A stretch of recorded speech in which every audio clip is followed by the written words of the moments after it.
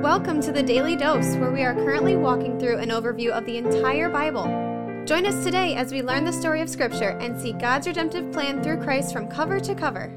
Let's listen to Matt Reisetter, Director of Christian Crusaders and the Cedar Falls Bible Conference. In yesterday's text, Jesus got in a boat, went out on the Sea of Galilee, and told a parable to the crowd of people listening from the shore, the parable of the sower. After he told it, his disciples asked him why he speaks in parables, and he gave this kind of perplexing answer. He essentially said that the truth is meant to be hidden from some people who aren't interested in it, and it's meant to be revealed to others who are, and parables help facilitate that. I forgot the last couple verses of yesterday's reading before the end, so I'm going to pick those up, and then we're going to finish verses 18 through 23 and get the parable explained from Jesus. But finishing up yesterday's text, in verse 16, Jesus says, "Blessed are your eyes, for they see, and your ears, for they hear." He's referring to the prophecy by Isaiah, which suggested that there are going to be many who see but do not perceive, and who hear but do not understand. He's saying to the disciples, you do see, and you do hear, and you're blessed because of that. For truly I say to you, many prophets and righteous people longed to see what you see and did not see it, and to hear what you hear and did not hear it. Jesus is referring to the prophets of old. Many of them were excited and they longed to see the fulfillment of the prophecies that they were given. They longed to see the Messiah. They longed to see the promised king who would sit on David's throne forever. They didn't see it, but these disciples are seeing all of this play out right before their very eyes. This is a very special time in history, not just obviously because Jesus is here doing all these amazing things, but because this is the culmination of hundreds of years of prophecy, a huge step toward the fulfillment of God's redemptive plan for the world. These disciples are living in a very special time. They're seeing and hearing things, and to their credit, or to God's credit in making it happen in them, they are receptive to it. Verse 18, "Hear then the parable of the sower." In other words, Jesus is going to explain this to them because, as we said yesterday, they're interested. They want to pursue truth. They want to understand the kingdom. What we're going to see is Jesus explain these four different responses to the word of God, these four different soils, as people have called them. When anyone hears the word of the kingdom and does not understand it, the evil one comes and snatches away what has been sown in his heart. This is what was sown along the path. So the path, the hard soil, is the first one. As for what is sown on the rocky ground, that's the second one. This is the one who hears the word and immediately receives it with joy. Yet he has no root in himself, but endures for a while. And when tribulation or persecution arises on account of the word, immediately he falls away. As for what was sown among the thorns, this is the one who hears the word, but the cares of the world and the deceitfulness of riches choke the word, and it proves unfruitful. As for what was sown on the good soil, this is the one who hears the word and understands it. He indeed bears fruit and yields, in one case 100-fold, in another 60, and in another 30. So three of these soils are ultimately unfruitful. The hard path, the rocky soil, which I think is an interesting description. This is somebody who receives the word with joy, but there's no root, there's no depth. It springs up, and when it gets hot, when they start to take heat for receiving the word, which anybody who receives the word with joy, anyone who's serious about the word of God in this world is going to take heat. You're going to take heat from people who don't appreciate God's word. You're going to take heat from Satan. And when the heat gets hot, these people in the rocky soil don't have a foundation, and so they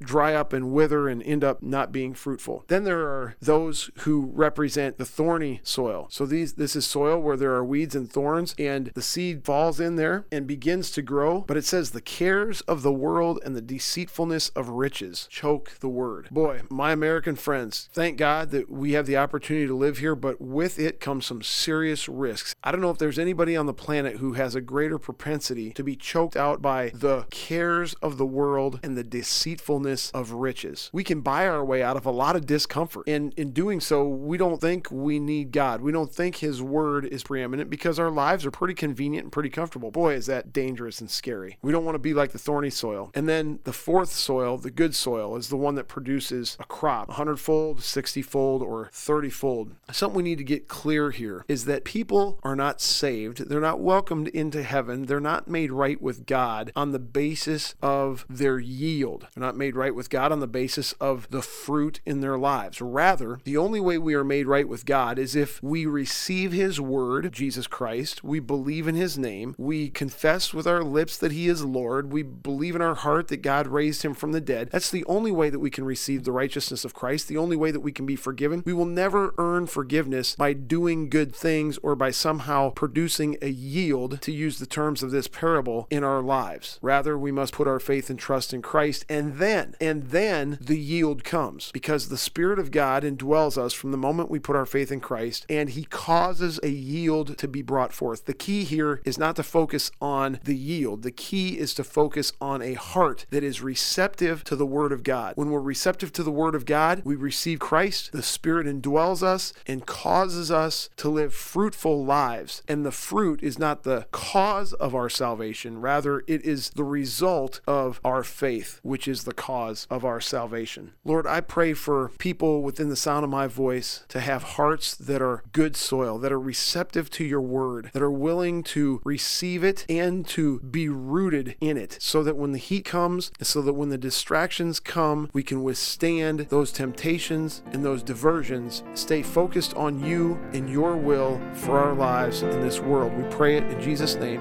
Amen. The Daily Dose is a podcast of Christian Crusaders radio and internet ministry. Please subscribe to this podcast, leave a 5-star rating, and prayerfully consider financially supporting our ministry at ChristianCrusaders.org, where you can also find our weekly 30-minute radio broadcast, which airs on stations around the world, and where you can listen to our Conversations podcast featuring inspiring interviews with interesting Christians.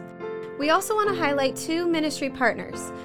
First is the Cedar Falls Bible Conference, whose conference videos and schedule of year-round events and activities are available at cedarfallsbibleconference.com. And please consider joining us for their 101st annual conference on Saturday, July 30th through Saturday, August 6th in 2022.